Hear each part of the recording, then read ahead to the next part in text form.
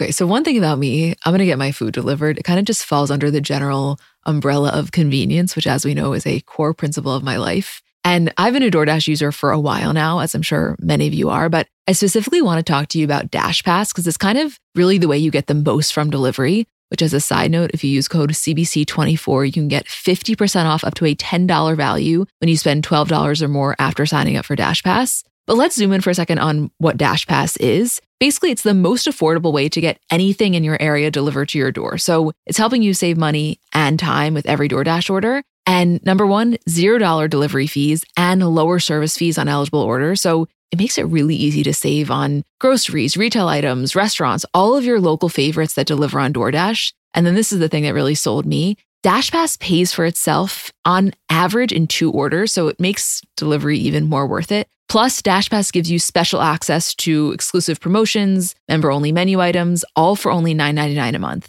Get more from delivery for less. Sign up for DashPass today only on DoorDash. Use code CBC24 and get 50% off up to a $10 value when you spend $12 or more after signing up for DashPass. Subject to change. Terms apply.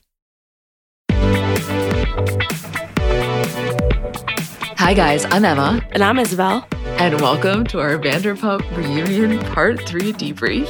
I can't believe that we're here. I'm sorry, my head is spinning. I mean, before we get into anything, I just need to give a moment of context. Like, I know all of us are losing our shit, but I just need to walk you guys through this night. So, for anyone who may or may not know, the air quality in New York is currently at a hazardous level. We're about a 256 at the moment, recording this around 11:50 p.m. because of the Canadian wildfires. So we were invited okay, Al Roker. So we were invited to, which is not funny, but we were invited to this watch party put on by Bravo. And I have like this splitting headache from being outside for a total of 20 minutes today, even masked, that I was like, Isabel, I can't do this. You got to go solo. So Isabel masks up and is at the live watch party with Lala, with Sheena, with Jackson, Brittany. I'm on my couch, like suffering through this splitting headache, taking notes because I know that there's no way she could be taking notes while watching this in the moment. I mean, and you know what? I would do it all again. I can't even get into all of the details right now because I have to talk about this episode with you, but it was so much fun, and I need you to imagine watching the biggest game in sports in the team's like hometown bar. That's what the energy was in the bar that I watched this in tonight. Sheena is there, okay? So when she walks back out at the reunion, the crowd goes wild. Everyone's chanting Sheena. She's vlogging. Brock is vlogging. Lala is singing the theme song over the balcony before going to watch what happens live. Jackson and Brittany are there. I mean, everyone, including the audience, was just so hyped up, and we were watching it on 50 screens scattered around the entire bar. And I mean, because of the chanting and the laughing and the screaming, there might be some points that I just simply did not hear what was going on. But all in all, I know what the fuck was going on because I'll tell you, those last 5 minutes, you could hear a pin drop in the place. Well, and I think this is a huge point to mention. You guys were, let's say, 15 or so minutes ahead of us. And we were watching the uncensored, quote, pumped up version that comes out on Peacock tomorrow. So there might be a couple of things. I can't imagine anything super important, but things that I saw that you didn't. But let me tell you something. Up until now, I've been recording our recaps right after the live version. So I haven't really been watching it uncensored, except like when I go back and watch clips. But so far, during our recaps, I've only been watching it on TV. The uncensored is a literal otherworld experience because you just... something about dropping an F-bomb and not hearing the beep. And when they're dropping "See You Next Tuesdays," they're dropping everything under the sun. And something about that just hits different. And it was like, oh my God, I felt it in my gut. If somebody read our text from tonight, I don't even know what conclusion they would have drawn as to where we both were, because we were both texting each other. I'm sweating profusely. I'm sweating profusely. You're texting me. No, you don't understand what's going on. Jax to my right, Brittany to my left. Like, it was just, everything was in rare form.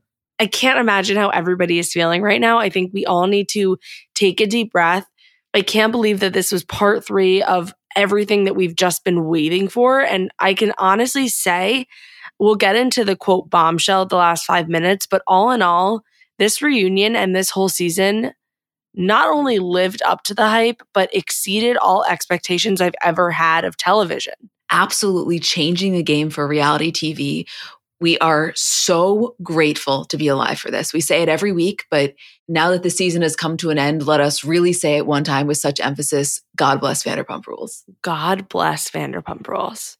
Wait, I also want to say we just came on here a few minutes ago before we started recording. Isabel comes on. I'm like, did you lose your voice a little? She's like, I honestly think so, because I was screaming good as gold so loud. And anytime I had to talk, it was so loud. I was screaming. It was, you don't understand. Like, you just, I can't explain to you guys that it was the rowdiest event I've ever been to. And we went to fucking Syracuse. Like, we were at Syracuse when they were in the Final Four, okay? This said nothing on that. I just cannot get over the juxtaposition of you screaming your heart out to Good as Gold, surrounded by the entire cast, and me watching it curled up on my couch with a splitting headache from the air quality, and us both just like absolutely losing our minds. No, but I also need to just give a shout out to Bravo and Peacock and whoever ran this event, because the details were so incredible. Like, the names of the drinks even were the Pumptini, the Revenge Dress, Galaxy Lights, and the Little Mocky Mock. It was perfect. It was perfect. And I am so on level 10 right now, literally buzzing. The minute that the show faded to black, my Uber pulled up and I was out of there, and I literally turned on the mic. So here we are. Yeah, here we fucking are. By the way, in what world did we think that we weren't going to record until tomorrow morning? Like, you realize that was our initial plan. No, it would never have happened. It would never have happened. There was something really like special and just so exciting about being in the same room as all of them while we're watching this like historic moment, and being there near Sheena while we're watching her make these reactions in the trailer and getting to laugh and cheer her on. And also getting to be near Lala and hang out with her. And then she left to go to Watch What Happens Live to recap it with Andy and Tamra. Everything about that is just like the most perfect scenario, and really has set me up and fueled me to get into this absolute perfect shit show of an episode. Well, let's do exactly that. So I think the smartest thing to do here is we start with the last 5 minutes first, because clearly that is the moment everyone is talking about the most. How do you feel about that? I could not agree more. I don't know about you guys, but I am one of those people where every year on daylight savings, having that extra hour of light in the evening just like completely transforms my mood. I feel like I am not me when it gets dark at 4 p.m. And obviously the flip side of that is that first morning after springing forward can be rough. So I want to tell you about something that can make it so much easier, so much more enjoyable. It's called Hatch, and Hatch can help you choose sleep, prioritize healthy habits, and then also make the time change transition seamless and enjoyable. So the Hatch Restore helps you build sleep habits that make your unwind and wake routines simple and enjoyable. So a phone-free bedtime, no matter what time of year it is, which again is really a habit I'm trying to change this year, and this has very much helped it. And then with the Hatch Plus subscription, you can access the latest routine-building features like Cue to Unwind, which signals you that it's time for bed, and Pillow Talk, which is kind of like your favorite shows or socials without the screen to keep you up. For me, that's like such a wonderful feature because it helps me unwind, but not in a way that feels unnatural. It's kind of like the benefit I get from scrolling my phone without scrolling my phone. And then waking up in the morning is just so much more peaceful. Like, I don't think it's good to wake up to that jarring alarm sound. So to have kind of an easy wake up, I've just really enjoyed my morning so much more. Right now, Hatch is offering our listeners $20 off your purchase of the Hatch Restore and free shipping at hatch.co/CBC. Visit hatch.co/CBC to get $20 off and free shipping. Hatch.co/CBC. Before we even get into anything Raquel said here, just generally for a second and tell me what you think about this. Don't get me wrong, those were an excellent last 5 minutes, but I think they really did a disservice by categorizing this as a quote bombshell, because it's not really a bombshell. We weren't necessarily getting this brand new information. And I think setting us up to feel that we were maybe left people a little bit disappointed.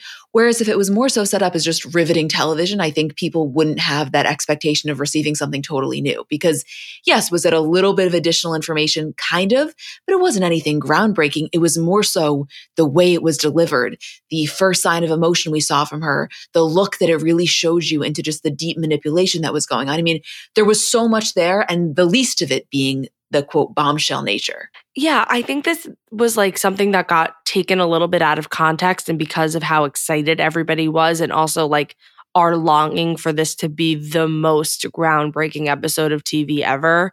Of course, we wanted it to be like some insane bombshell because we wanted more.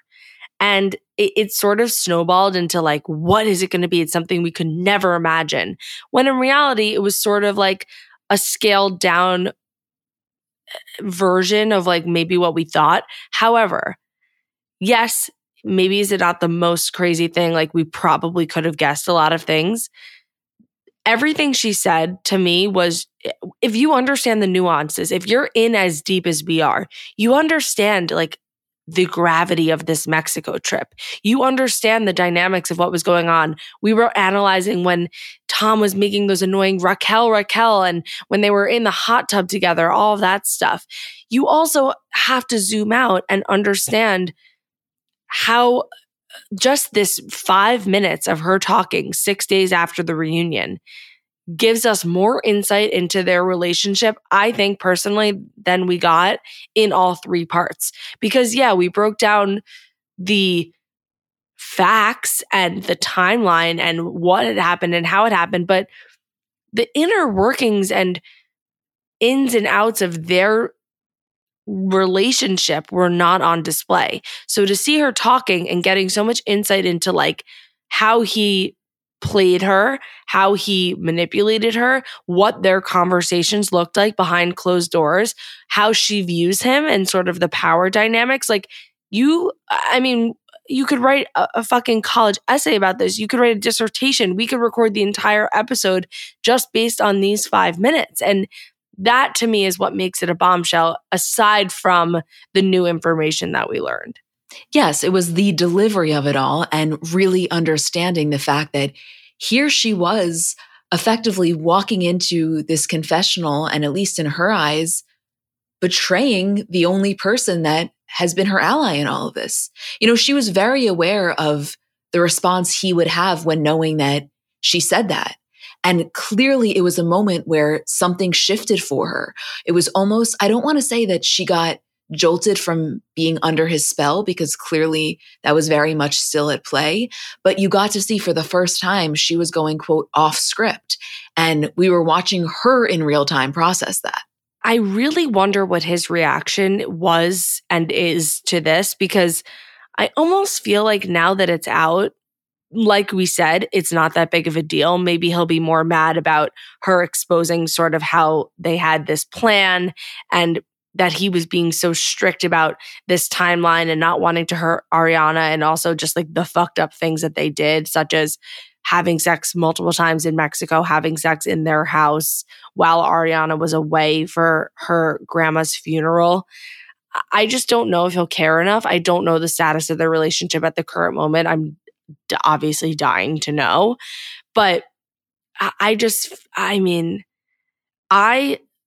could watch the footage of them in the dressing room where she's taking off her dress and putting back on her like pajamas, and they're doing the switch for Sheena to come in.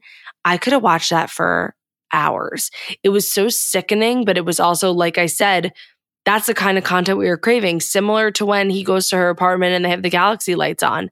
I can't look away. Like I almost was watching with my hands covering my eyes, but I'm so intrigued by seeing actually, all right, what's the meat of this? What's going on here? What's the relationship? Especially after hearing them both fully admit that they are in love with each other. And that was only 6 days before this confessional was filmed.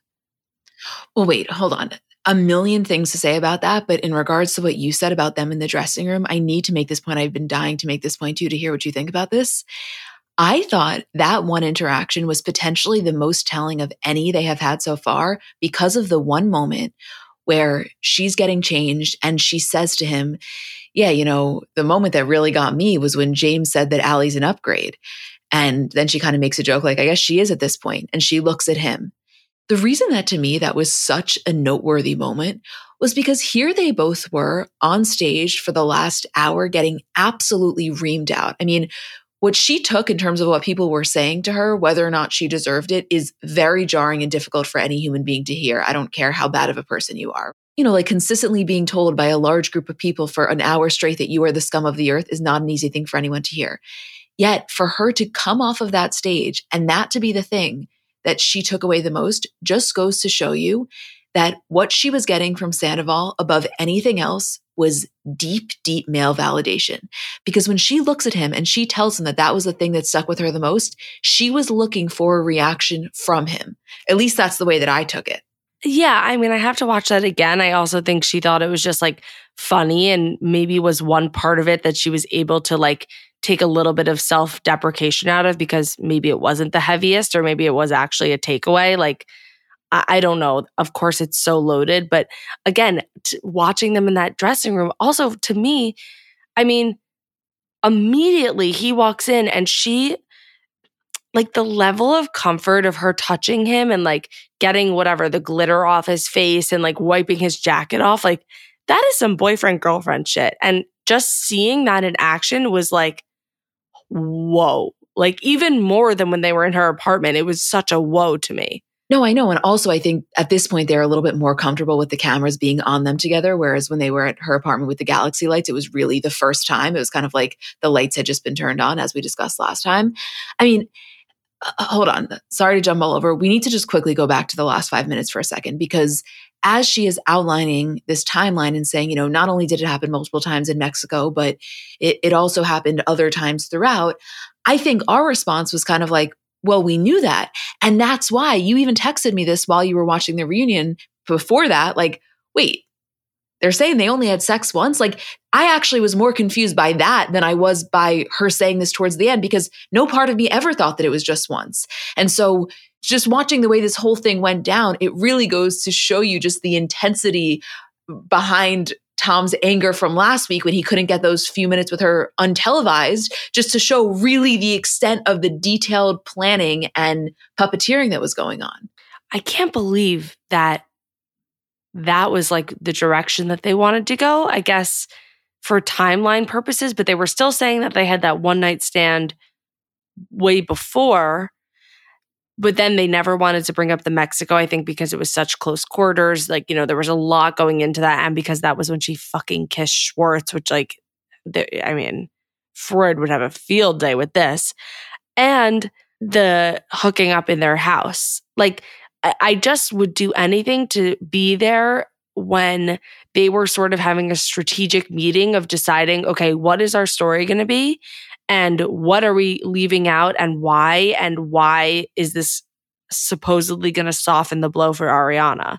I'm telling you right now, I think a meeting implies involvement from both parties. I think it was a sit down where he outlined exactly how it was going to go down and she took notes. And you can tell based on the way that she was explaining this. And I'm not saying that is, in defense of her by any means. I think they are both really sick individuals.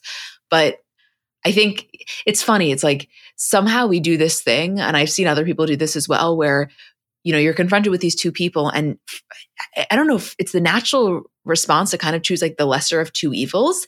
And I feel like we go back and forth. Last week, I think we were saying, or at least I feel like I was saying, at least Sandoval is showing some emotion. Whereas this week, if I'm choosing, it was Raquel being the less of two evils, because I think I was having a deeper understanding of just the extent of Tom's manipulation, which I also want to say, it's kind of like the elephant in the room.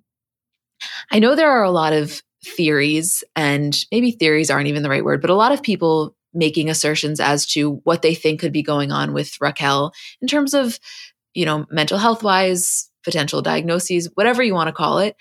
I guess what I want to say to that is like, we obviously see that as well. I just think there's a really big difference between like talking about that with your friends and then talking about it on a podcast. Like, I just don't feel comfortable saying that. And I know neither do you on a podcast, whereas like, yeah, anything that you may be thinking, we're probably thinking it too. It's just like, I promise you, if you were talking on a mic, you wouldn't feel comfortable making that type of a like diagnosis of someone as well. It's just not the cool thing to do. 100%. I mean, there's so many things that go into all of this. Oh, sorry, that email was, I just ordered us some merch from Something About Her. So I ordered us 2 double XLs of the Fuck Me in This t-shirt, which we'll obviously get into that too, but just got a little present that mid-recording. One thing about me, I'm gonna be fucked in that t-shirt.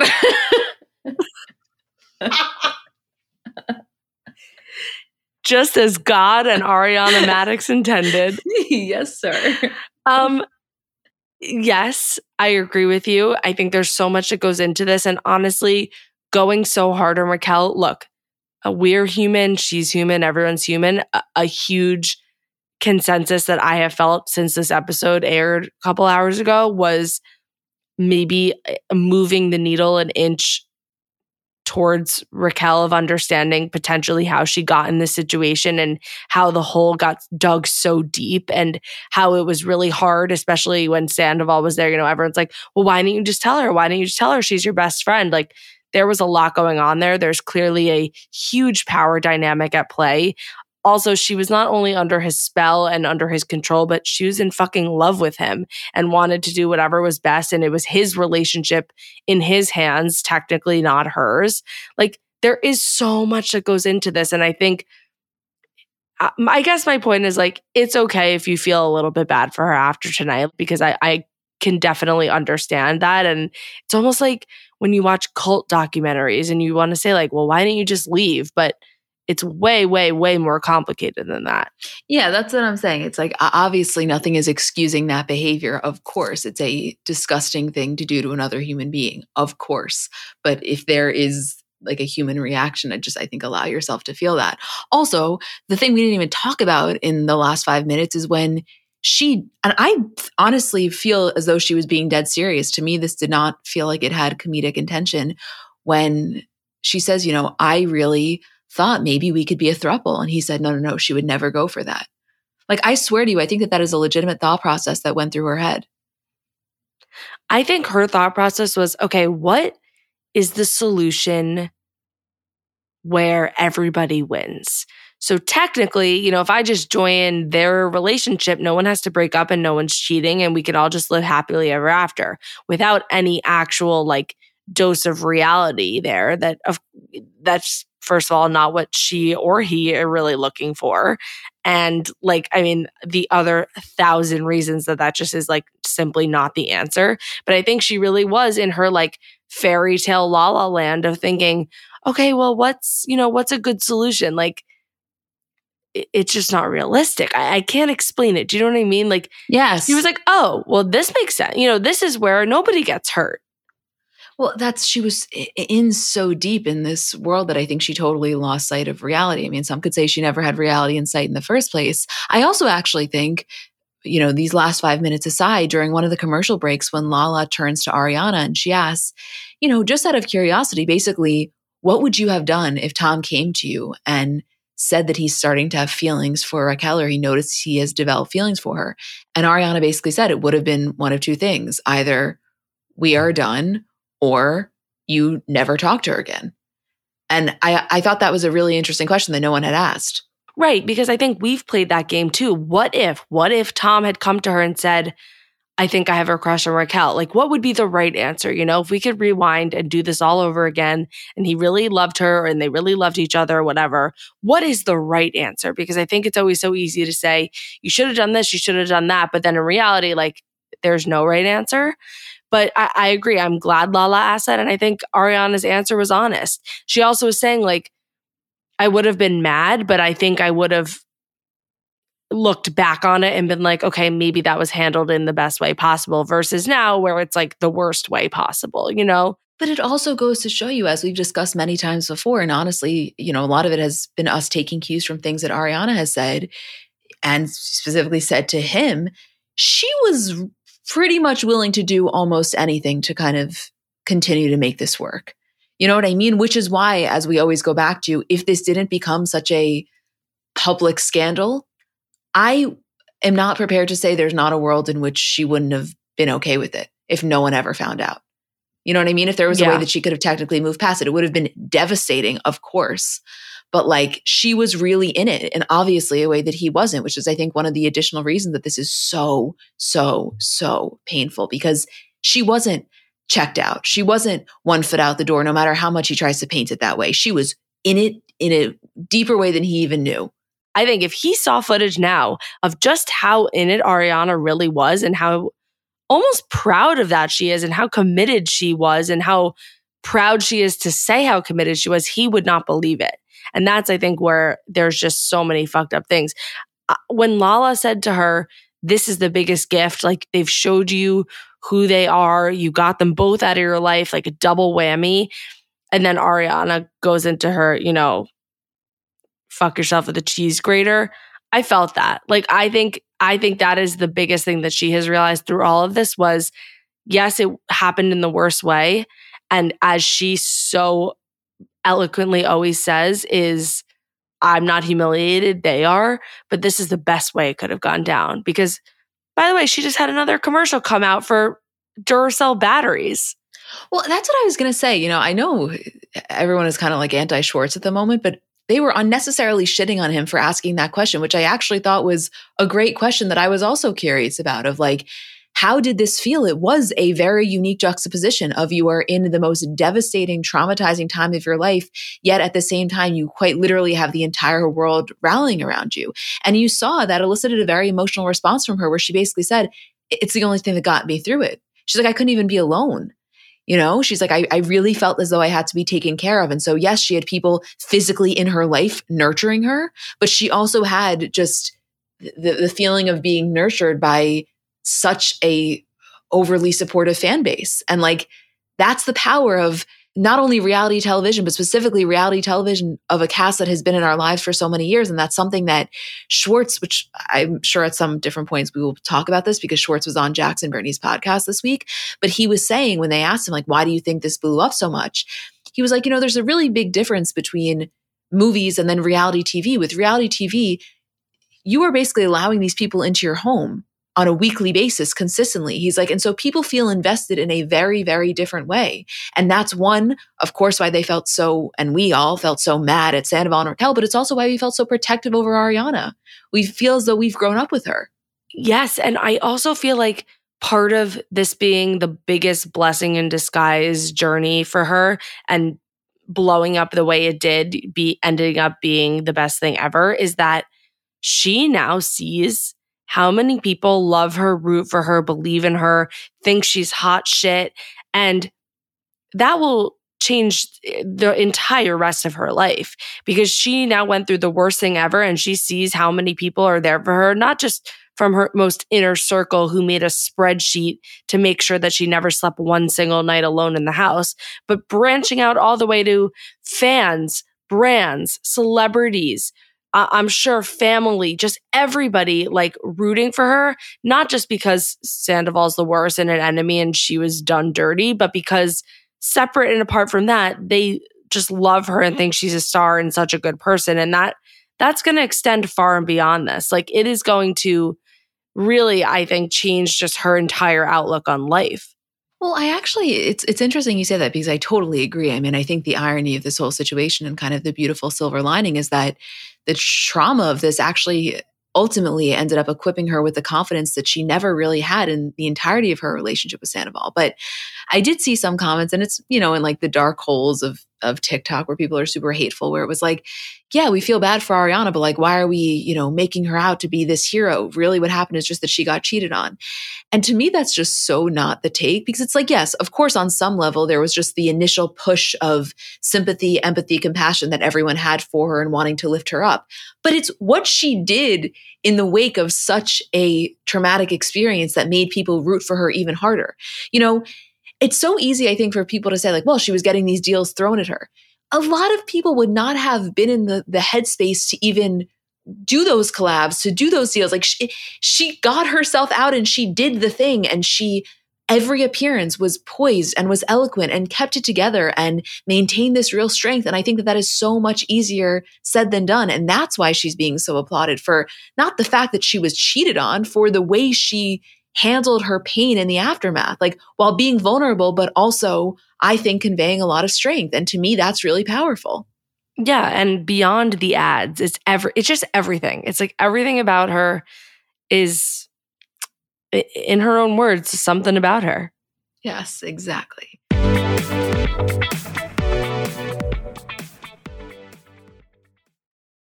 I came to the realization recently that I was just like desperately in need of a closet clean out. Cause you know, when you're getting ready and you just can't find anything, you have so many things that you don't even wear, that you can't find the stuff that you do wear. And it's just like a chaotic and unenjoyable process. That was me. I'm still, to be honest with you, in the process of cleaning out. But one of the biggest game changers for me in this process has been finding just like high quality essentials that I can mix and match with anything so that I can have less things, but the things that I have, I can wear with a lot.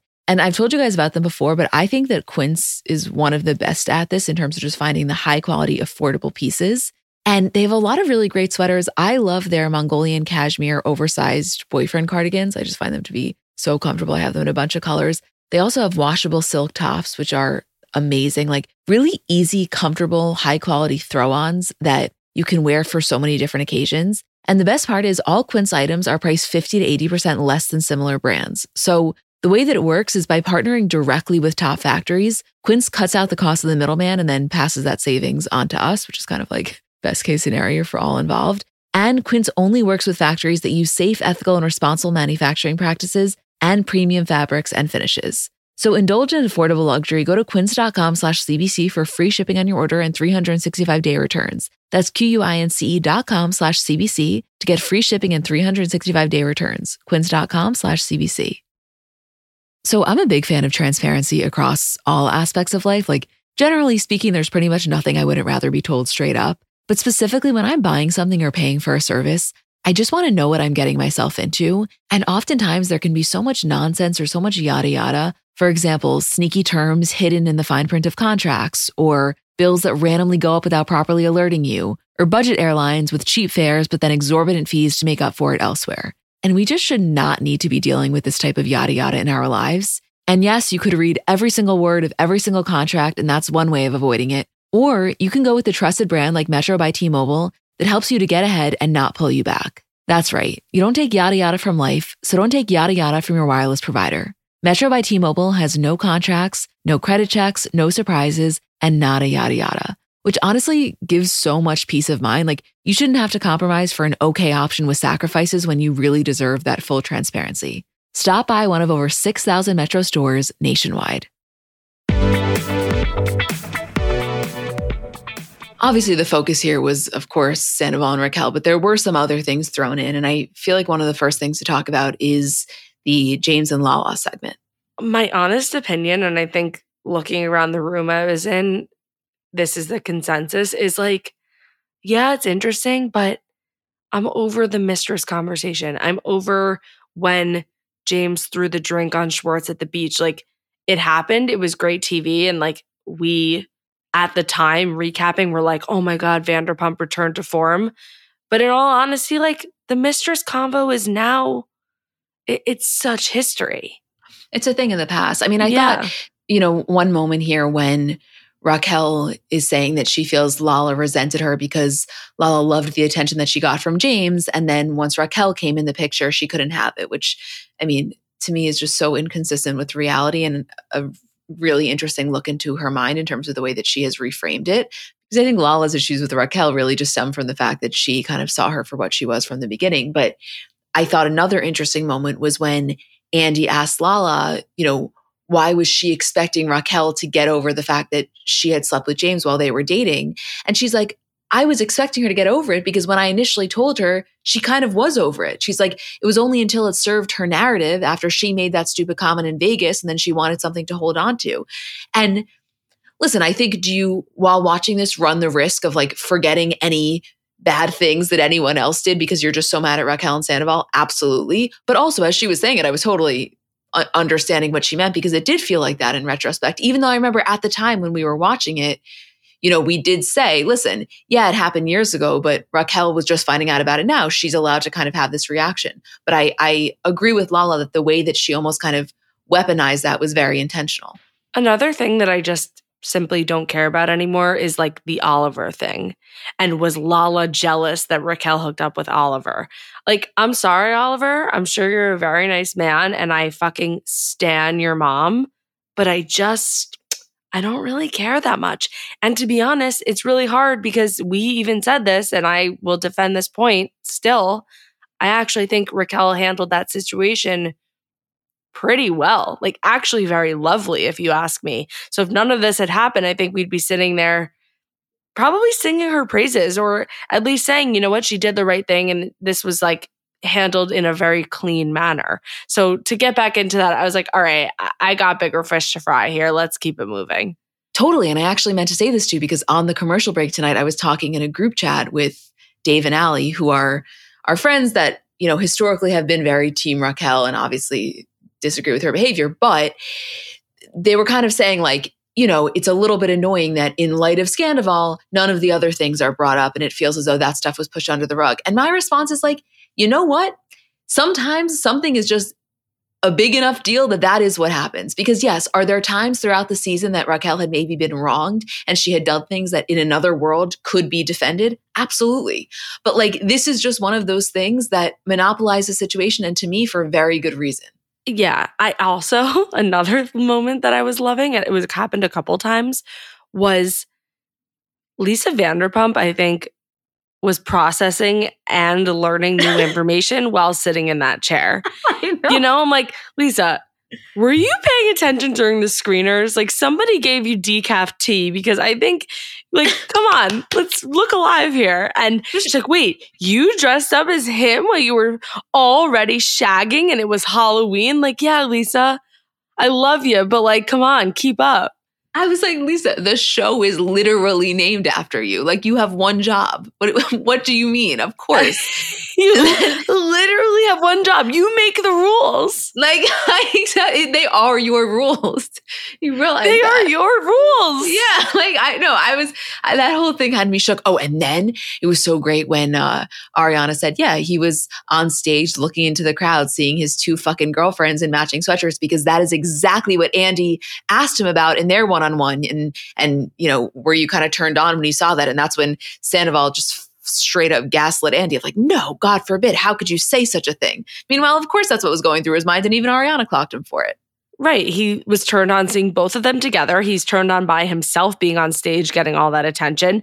And he's turned on by the fact that he can look and know this secret that Ariana doesn't know, and that they're still keeping it so under wraps. I also think selfishly for Andy, he kind of loved that he was right in the middle of both girls getting to watch this go down. And he's like, yeah, I was there. I saw it happen. I felt the energy, and here we are now. Okay, moving to another segment. I know we're zip-zop-zooping around here, but it's just how it's going to go tonight. Wait, can I say one really quick thing about that? Yeah, before I zip-zap? Yeah, before you zip-zap. Okay, because you didn't listen to Schwartz on Jackson Brittany's podcast, right? No. Okay, just going off of what you said about him being turned on by himself on stage, is this not the most delusional thing you have heard? So obviously, him and Brittany, like, are not friends in this current day. They have not spoken since July 2020 when she texted him a belated happy birthday. And keep in mind, her and Jax have been very outwardly Team Ariana. May 25th, he texts her out of the blue, yo, Britt, hope you're doing well. Our band is playing in Louisville, Kentucky, and if you have friends or family that want to come, let me know and I'll put them on the list. What? Is that Shut the fuck up. No, and her reading it in her accent to Tom Schwartz on the podcast, even Schwartz was like, what? Like, is that so crazy? Forget everything else. That might be the craziest shit he's done. I know. And that honestly was one of the moments. And there were a bunch of others throughout this episode that like really, really highlight his level of just, you know, narcissism, false sense of self, delusion, you know, self-involvement, whatever you want to call it. But like, this is an egomaniac in his truest form. You're inviting Brittany Cartwright's family in Kentucky to your show? Because they have to give tickets 2 for 1 to try and fill the seats. I mean, yeah. So I just had to tell you that because I knew you would freak out. Sorry, what were you going to say before? No, perfect transition. Speaking of delusional, when they finally address the lightning bolt conspiracy, which I'm going to be honest, I'll tell you right now, and I will admit I was wrong. I have been what's the word? Skeptic? A cynic. Skeptic. Yes. I've been skeptical. I haven't believed it. I thought it was just either a coincidence or like, oh, haha, cute. But I didn't think it had this like real deep meaning. And when she said, I saw it, we had this connection, it really symbolized like who he was in my life and this person. I thought Lisa Vanderpump was going to fall straight off that chair and cut her face open with a diamond. Like, literally, there's so much to this because, yeah, it is crazy that she's getting a necklace to represent him and wearing it outwardly to match him and maybe hoping that somebody notices or doesn't notice or seeing how long that they can get away with having literally matching necklaces, okay? But then to do it on camera, to buy it on camera with another cast member and make it a thing and talk about it and pick it out in the store instead of going back the next day or going on Etsy and ordering it and getting it delivered to your apartment in the next 5 to 7 business days. Like, that is some sick shit. No, that is some sick shit. I mean, it's different, but it's on par with her having that conversation with Ariana about whether or not she's sexually attracted to Tom. It's like, yeah, that is exactly how I felt, that Lisa Vanderpump was about to fall off that chair and cut her face on her jewels on that dress. Like, it was gobsmack worthy. It was literally gobsmack worthy. You're so right. By the way, like, not that this is the most important perspective in all of this, but POV or Charlie. Like, I You're just really having do a nice day shopping with Raquel. It's about to be her birthday. She innocently picks out a beautiful necklace. You're like, yeah, go for it. Convinces her to buy the $800 necklace, which, like, by the way, if that ain't us every single day of the week. I know. And then all of a sudden, it ends up holding this such deeper meaning when you thought she was just picking out a layering piece. Yeah, you are, without your knowledge, enabling the display of this affair. Like, justice for Charlie. Oh my God. And justice for the store employees who were like, of course we'll honor your discount. We know that you're a frequent customer. Like, I can't.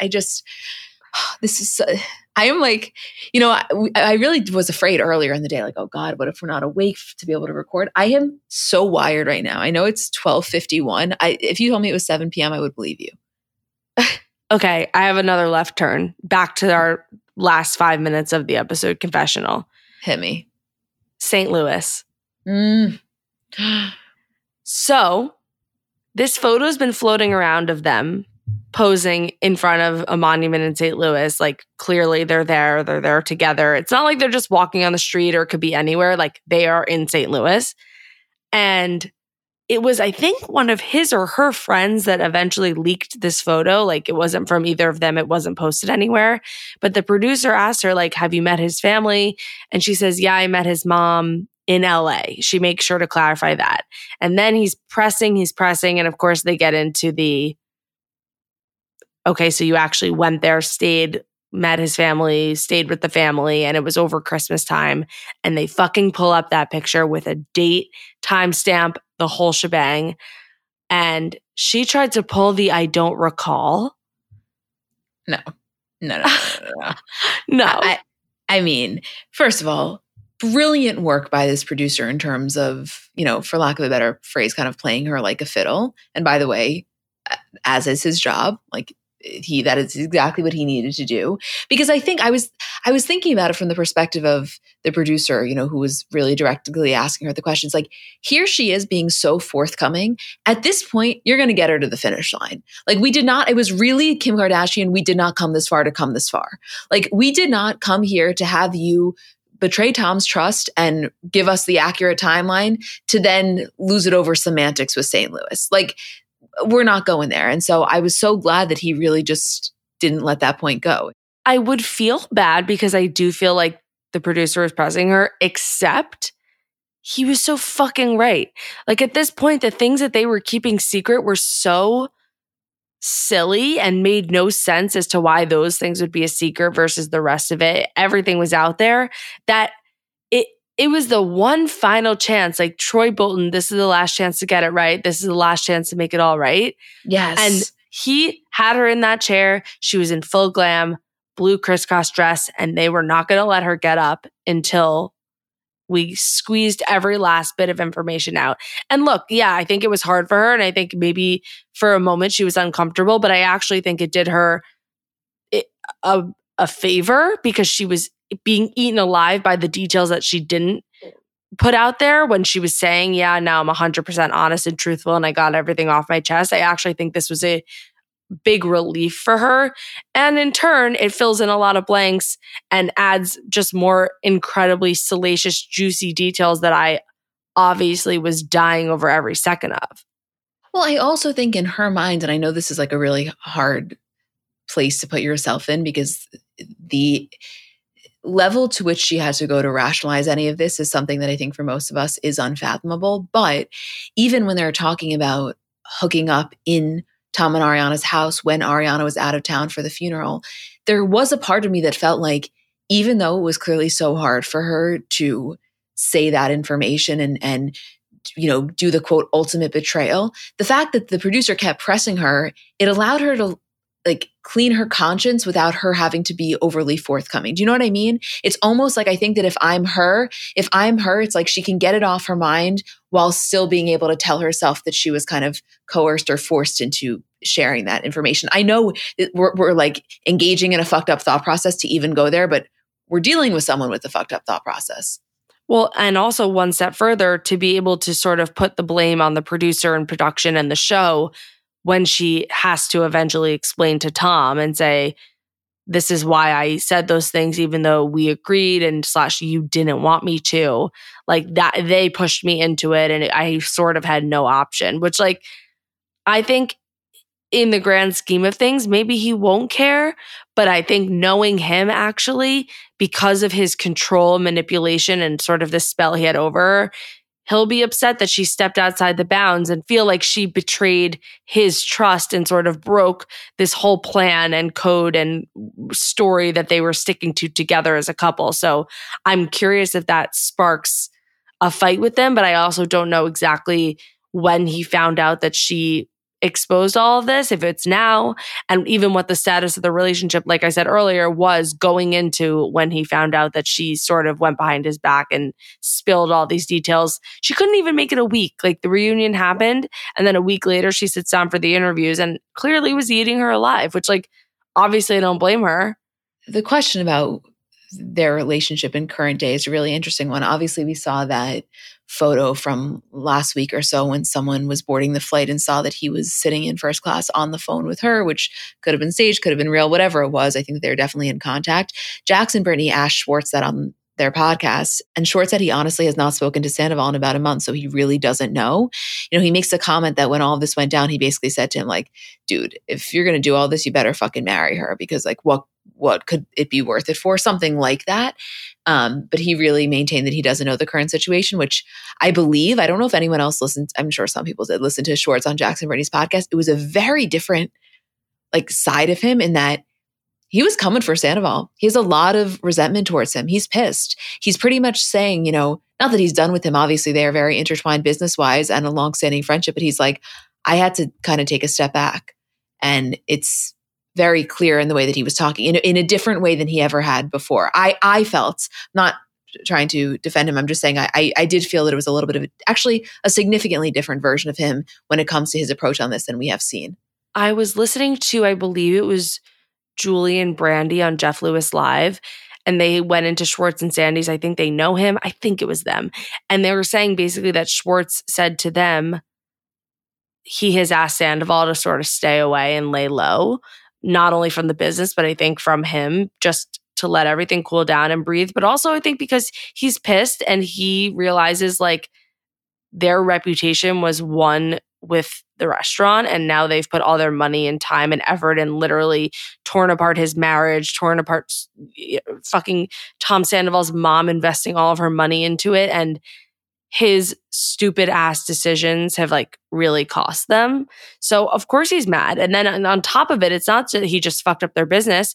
He lied in many ways, I'm sure, to Schwartz. He put Schwartz in a lot of really, really bad and uncomfortable positions that now make Schwartz look even more like a liar and sort of like he just lied down and let them do whatever the fuck they wanted. It's sad.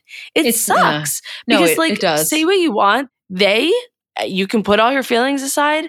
They had a beautiful friendship, and I will stick by that because I think that they were really as much like brothers as you could possibly get as friends. And it was like kind of this incredible love story that they just like randomly met. They randomly became roommates, and they went on this insane journey of like blowing up and being some of the biggest reality stars and also opening businesses and still being best friends in this way. It's unbelievable. And it's sad that it has come to this because it was unfathomable to think that there could be something that could tear them apart. I know. I mean, if I'm being my most honest, like I really reject putting Sandoval and Schwartz in the exact same category because I just do not think that they are. And, I don't know if this is like a fatal flaw. I will not view Schwartz to be as bad of a human being as a lot of other people will. I'm not saying anyone's wrong for thinking that. I'm just saying my own opinion. I think that he's really messy. I really do not like the way that he has treated Katie in the past. Even on this podcast, he was saying that, yes, of course, he regrets the way that everything went down with Raquel in terms of ever kissing her. But he makes the comment, it was my knee-jerk reaction or like my first reaction to kind of discount Katie's feelings. He acknowledges that, which is like a terrible thing to think and feel. And no one's defending that. But to say that Sandoval and Schwartz are equal in terms of who they are as people, that's just not something that I stand by at all. I think that Schwartz is a far better human being. Yeah, no, I do too. You do, right? 100%. Yeah. I also think he's hot.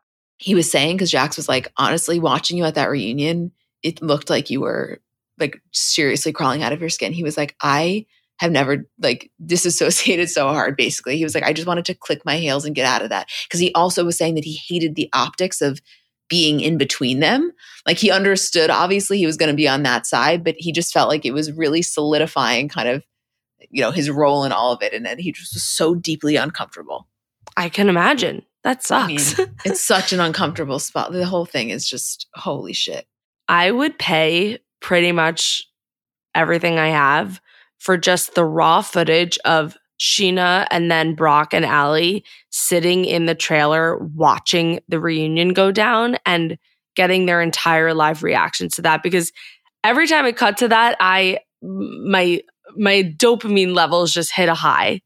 Well, Sheena's facial reactions were just so spot on. I mean, she was really more expressive than normal in like such a fabulous way. It was perfect. It was so perfect. So fun and perfect. And I love Brock. I can't lie. We got a DM. Wait, I have to find this. Hold on one second. It's not just that one. We got multiple of that. I know. But I need to give the original DMer credit because it is just how well you guys know us. Okay, Ruby Mac DM'd us, Croy at BravoCon Energy, RIP, to the story I posted of Brock dancing and holding the vlog camera next to Sheena tonight at the premiere party. I just need you to understand that I think we are the only people in the world who not only saw Croy dancing and cheering on Kim at BravoCon, but reference it the amount that we do. Like, I actually think we bring that up once a month. Well, no, in our own lives, forget the podcast. We bring it up weekly. Like we'll see anyone supporting anyone. We're like, oh, huge Croy BravoCon energy. Right. So then, of course, naturally it trickles into the podcast and now trickles into everyone else's brain of like remembering it, even if you didn't even see it. But just the fact that you guys thought that too, I like was consciously thinking it. It was cracking me up, and we got so many more after that. But I need you all to know how amazing that reference is. Yes, beyond.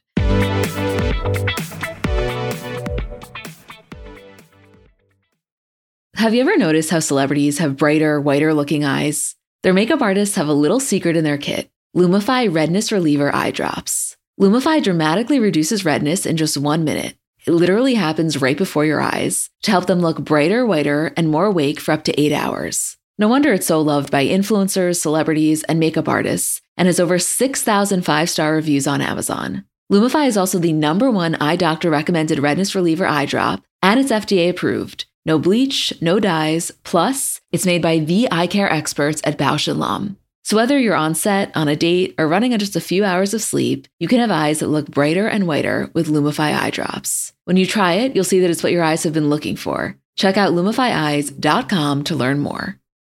Academy is a new scripted podcast that follows Ava Richards, played by Mahalala of Leave the World Behind and HBO's Industry, a brilliant scholarship student who has to quickly adapt to her newfound eat or be eaten world. Ava's ambitions take hold and her small town values break, in hopes of becoming the first scholarship student to make the list. Bishop Gray's all-coveted academic top 10 curated by the headmaster himself. But after realizing she has no chance at the list on her own, she reluctantly accepts an invitation to a secret underground society that pulls the strings on campus life and academic success. If she bends to their will, she'll have everything she's ever dreamed of. But at what cost? Academy takes you into the world of a cutthroat private school where money, power, and sex collide in a game of life and death. Follow Academy on the Wondery app or wherever you get your podcasts. You can binge all episodes of Academy early and ad-free right now by joining Wondery Plus.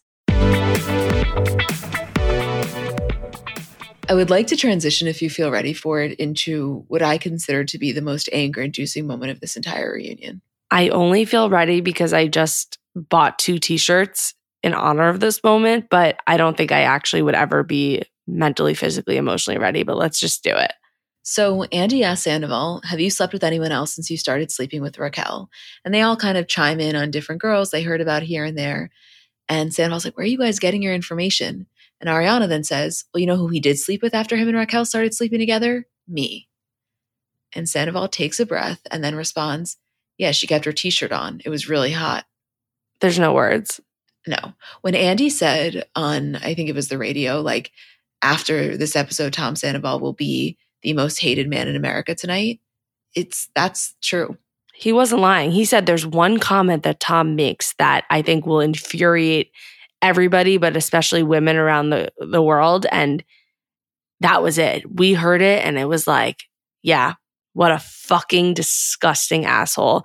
It's a disgusting comment no matter what. It is so lame and low. And then on top of it, for all of us, so we're viewers, right? This is someone who dated Ariana for 10 years and lived with her and knew every single insecurity, ins and outs of her mental health and problems and things that she addressed and spoke so openly about her body and sex and intimacy, whatever. To make that fucking dig comment, oh my God, I was absolutely livid. To me, that is just simply inexcusable. It was hands down the moment that made me the most mad throughout this entire reunion, throughout all 3 parts of this reunion. I would actually say maybe even throughout the entire season. I was almost shocked at like my reaction because I was so angry. Let us not forget, I was also like dying of heat in my apartment because I couldn't turn on the air or open the window because of the smoke. But it just, that was so fucked up. That was so fucked up. And by the way, and I know this is so not the point in all of this, having sex with a t-shirt on is like so fucking hot. I've had some of the best sex of my life wearing just an oversized t-shirt. And also it's like a comfortable thing, like not like physically, but like literally in your relationship, just like this, like sexy, just woke up, like sort of spontaneous moment. I can't. There's also like 2 parts of this. The actual comment of what he said was like really gross, but also where did he pull the audacity out of to be firing back? Like, you do not have that right. You have 0 privilege. So now you're going to start throwing digs at Ariana. So what? You're telling us that you weren't intimate with her and that was a huge problem and that you never had sex, but now you did have sex, but the way you had sex and what she wore when you were having sex wasn't good enough. And you're now going to bring it up after you fucked her best friend in your house that you owned together while she was grieving her grandmother and her dog. Like, just, I don't understand where that comes from. But it's not, okay, yes to every single thing that you just said, but it's not even like, and not that it would ever even be remotely okay, it's not even like this was a comment that he made when they were talking about just their sex life, Raquel aside. Again, would still be disgusting and inexcusable. Him saying that was a direct response to Ariana saying, and I quote, you know who he did sleep with after him and Raquel started sleeping together? Me. And somehow he found that inside of him, that was the response. That was what he was going to clap back when she was saying that after he was actively fucking her best friend, he went back and slept with her. Like, you have to be so off your rocker that to think something like that, but then to say it and to say it with your chest. He said that like he was proud of it. And then the only person he apologized to for the comment was Schwartz. I can't. Yeah, you're right. It's like it's not like they were having a conversation about like how their sex was boring or how it wasn't fulfilling to him. It was a full-on comparison of like, yeah, we did have sex, but it was so boring. You didn't give it your all. So obviously I had to go fuck Raquel on the side. Like, oh my God. And then, of course, as you know, he's saying that, at least for me, my mind flashes back to the conversation between Ariana and Raquel, where Ariana's talking about her body insecurities and why that sometimes can be a roadblock to intimacy. It's like there are so many layers to this. You're shaming your girlfriend about sex that you had with her while actively fucking her best friend, while she is actively talking to that best friend about her insecurities about sleeping with you. Like, again, how many times do I say this? But I'm going to say it again. I wish we had a fucking sound for this. That Howie Mandel is why this scandal hits different. If you don't think I'm making us a little soundboard for that, yeah, you're wrong. Yeah. Were you as rocked as I was when they both fully answered the "Are you in love?" question with a very seemingly sure yes? Because when I saw Andy asking that in the previews and the trailer, I did not think that they were going to answer, or I thought they would give some roundabout thing. No, they said, yeah, we're in love. And she a couple times was dropping the "I'm in love with Tom Sandoval" or "because I was in love with Tom Sandoval." And that was just something I was not expecting to feel on a Wednesday night. I kind of was. I don't know. I mean, yes, it was in some ways shocking, but I felt like clearly, you know, I'm sure that was something that they had talked about before. And I feel like in their eyes, as twisted as it maybe is, somehow in the scheme of things, it's more acceptable if the feelings are so real and so strong. Like if I'm them and I'm trying to get in their heads, one, I think that they really did feel in love or whatever their version of in love is. But I also think, you know, there was something they had in the back of their minds of like, at least let us show everyone this was worth it. Like, yeah, we're going down in flames. We're going down in flames together kind of thing. Yeah. I guess I just couldn't believe it. This was like unbelievable television. That's why I really don't want people to be too focused on any disappointment they may feel about it not being a quote bombshell. Like, let's remove that for a second. Even without those last 5 minutes, this was an excellent reunion.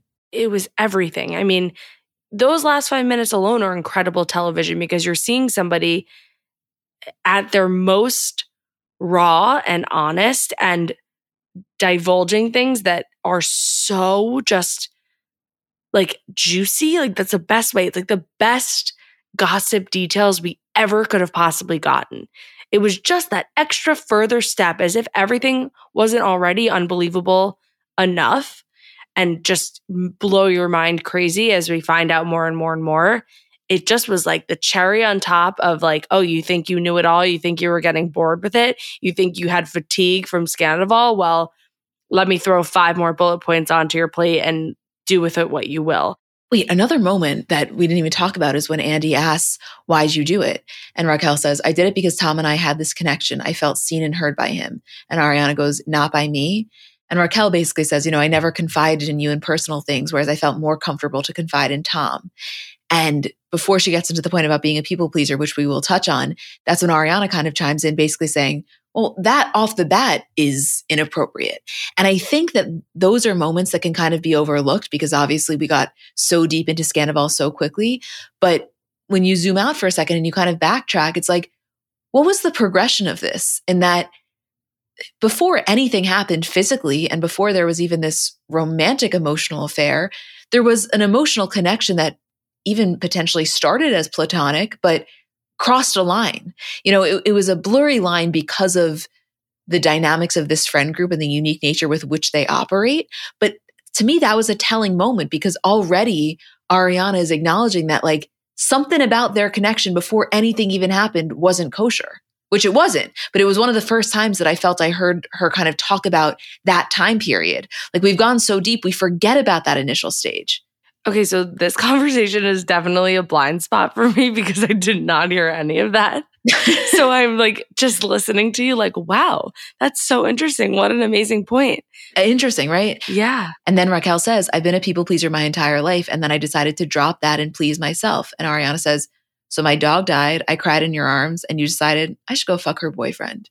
I feel like that goes back to what she said last week or the week before when she was like, I really was going to focus on myself and do what I wanted. But I think the pendulum swung too far one way, which like in a weird way was actually a very self-aware and true statement that she made, which was like, okay, yeah, you can be selfish and, you know, stop being a people pleaser and lean into what you want to do. But you didn't have to go that hard.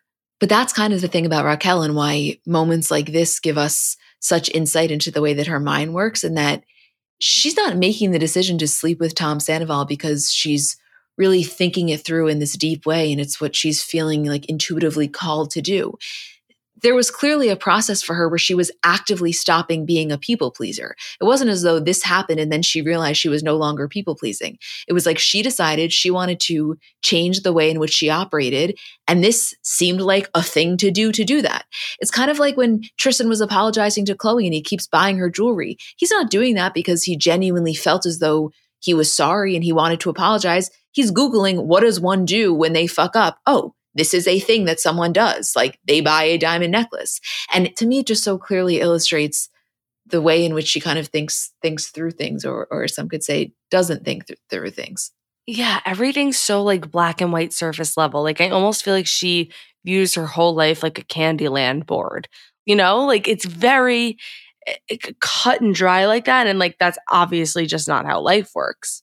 That's why it's like, please do not misunderstand what I am saying. These were two consenting adults that did a really fucked up thing and betrayed the trust, the friendship, and the relationship of someone that had been nothing but kind to both of them. However, or like not however, in addition, in my belief, at least specifically from what I saw tonight, we are also talking about someone that was the absolute best possible candidate to be manipulated by a narcissist. I'm not excusing her behavior because it's inexcusable, but it really paints such a clear picture to you of exactly how this happened. And not just the person who is so easily manipulated, a actual devil manipulator who leverages his power and preyed on the weak. And I mean, the duo combined, plus all of this sexual tension, fitting into each other's lives, curing his midlife crisis, curing her, whatever was going on with her. Like, it's almost the perfect storm when you really look at all of the pieces put together. Yeah, it's like when you're watching Shark Week and you see, the great white attack the seal. No, it's true. Because I always say to myself, like, as a seal, what the fuck are you doing in shark-infested waters? There's only one outcome here. Like, you shouldn't have been there in the first place. However, if I'm the shark, of course I'm going for the fucking seal. Right. But this is more also if, like, the shark and the seal really wanted to fuck for a long time. And also the seal was looking for a little something. Well, that's the thing. It's like, I always feel like there's two ways to get around, yet the seal's choosing the dangerous route. You know what I mean? Stick to the stuff you know. Stick to the stuff you know. Exactly. Why have I quoted High School Musical twice in this episode? I don't know. Why are we like on Discovery Shark Week? I mean, you were the one who came into the set. I just have a feeling I'm going to sing tonight. And so far, I haven't heard a tune. It's taken everything in me because at any moment I can feel myself. I got that Uber One tip for ya. Well, you know it's bad because they started playing Good as Gold at the party tonight, and Sheena obviously ran downstairs, got on the stage in her pink glitter jumpsuit. But it took me a good minute to realize it wasn't the commercial. It was the actual original song. Oh, for me, there's no such thing as the original song. It is the Uber One remix. This is the only thing I have been singing. And I saw a lot of comments of people being like, God, I can't get this out of my head. It's so annoying. I'm like, I love it. I absolutely fucking love singing this. I'm not sick of it. I think I just want to hum it down Fifth Avenue and see who will join in, because I think it would be everybody on every corner. It would be. A membership. Oh, yeah. Savings. Yeah. To save on rides and eats. It's so good. Oh, wow. So good. I mean, I don't know. There's so much here. What time is it? Let's see. 1:21 a.m. I know I'm sure we missed things. This is a 10-page outline, which I actually can't even believe that we were able to take notes during Guys, I don't know. I'm telling you right now, I could have watched the season, as could you have, and been fulfilled. But the level of fulfillment to be able to watch it and then to be able to come on here, talk to you about it, and then also talk to other people about it that watched and then heard our conversation. It's like basically the ability to have a massive group FaceTime. And I know sometimes it's frustrating because like you're screaming into the abyss and you want us to hear you, but we do see the DMs. And like, I feel like when you and I are talking, we're talking to everyone. I swear to God, I feel like that.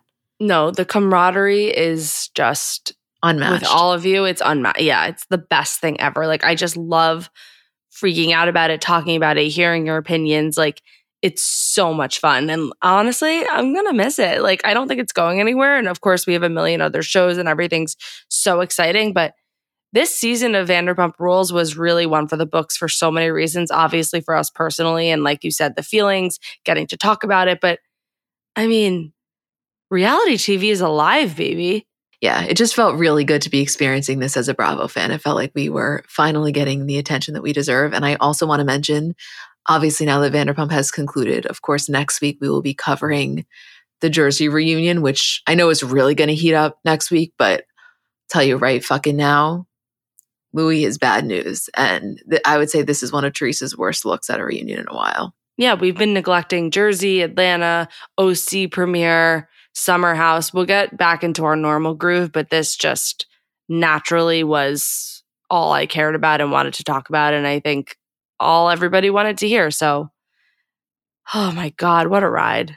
What a ride. You were there, so you didn't see the OC premiere. We'll talk about OC and next week. I will say just one like very brief thought for anybody that did watch it. I think this season premiere was stronger than the last season premiere because having Tamara back, it gave us that like OG energy, but more than that, it gave us something of substance to care about. Like the friendship between Tamara and Shannon, we know that runs deep. You know, even Gina and Heather, like, yeah, it's a relatively new one, but it felt just more substantial. Did Lala say anything interesting on Watch What Happens Live? Hold on, let me pull up my notes. Well, while you're getting that, I'll say I saw a clip where Tamara calls Teresa the most overrated housewife of all time. And this is such a funny tweet. Sarah Harron wrote, Tamara calling Teresa the most overrated housewife of all time. Can we fast forward to squash that beef at BravoCon 2023? Yes, immediately my first thought. Oh, an interesting thing that she said was one of the viewers asked her response to Sandoval's IUD comment from last week. And she said she's glad she didn't hear it in the moment because she's not a violent person, but she thinks she would have gotten physical. Yeah, I knew she did not hear that comment. For anyone who doesn't remember, I think it was Sandoval said Lala pulled out her IUD the minute Stassi got pregnant. Yeah, which was just so disgusting, on par with the t-shirt one. She also, her and Tamara both said that they are Team Melissa. Interesting. Louis is just, he's bad news. I know we went back and forth, this, that. No. He's that guy's bad news. Bad news. All right, you guys. What a ride. Can't believe it's over. Is there anything else that you would like to add? Probably.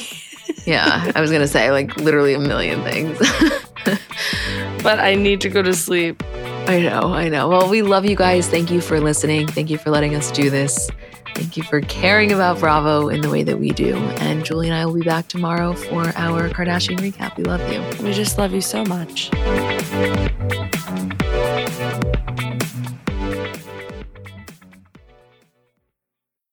Celebrate and save at Ashley's Anniversary Sale. With Hot Buys, your choice of colors starting at just $3.99. Ashley Sleep mattresses starting at $2.50. Plus, receive a free adjustable base with select mattress purchases. And shop top mattress brands like Stearns & Foster, Tempur-Pedic, Purple, and Beautyrest Black with 60-month special financing. Only at Ashley. Subject to credit approval. No minimum purchase required. Minimum monthly payment, down payment, tax, and delivery may be required. See store for details.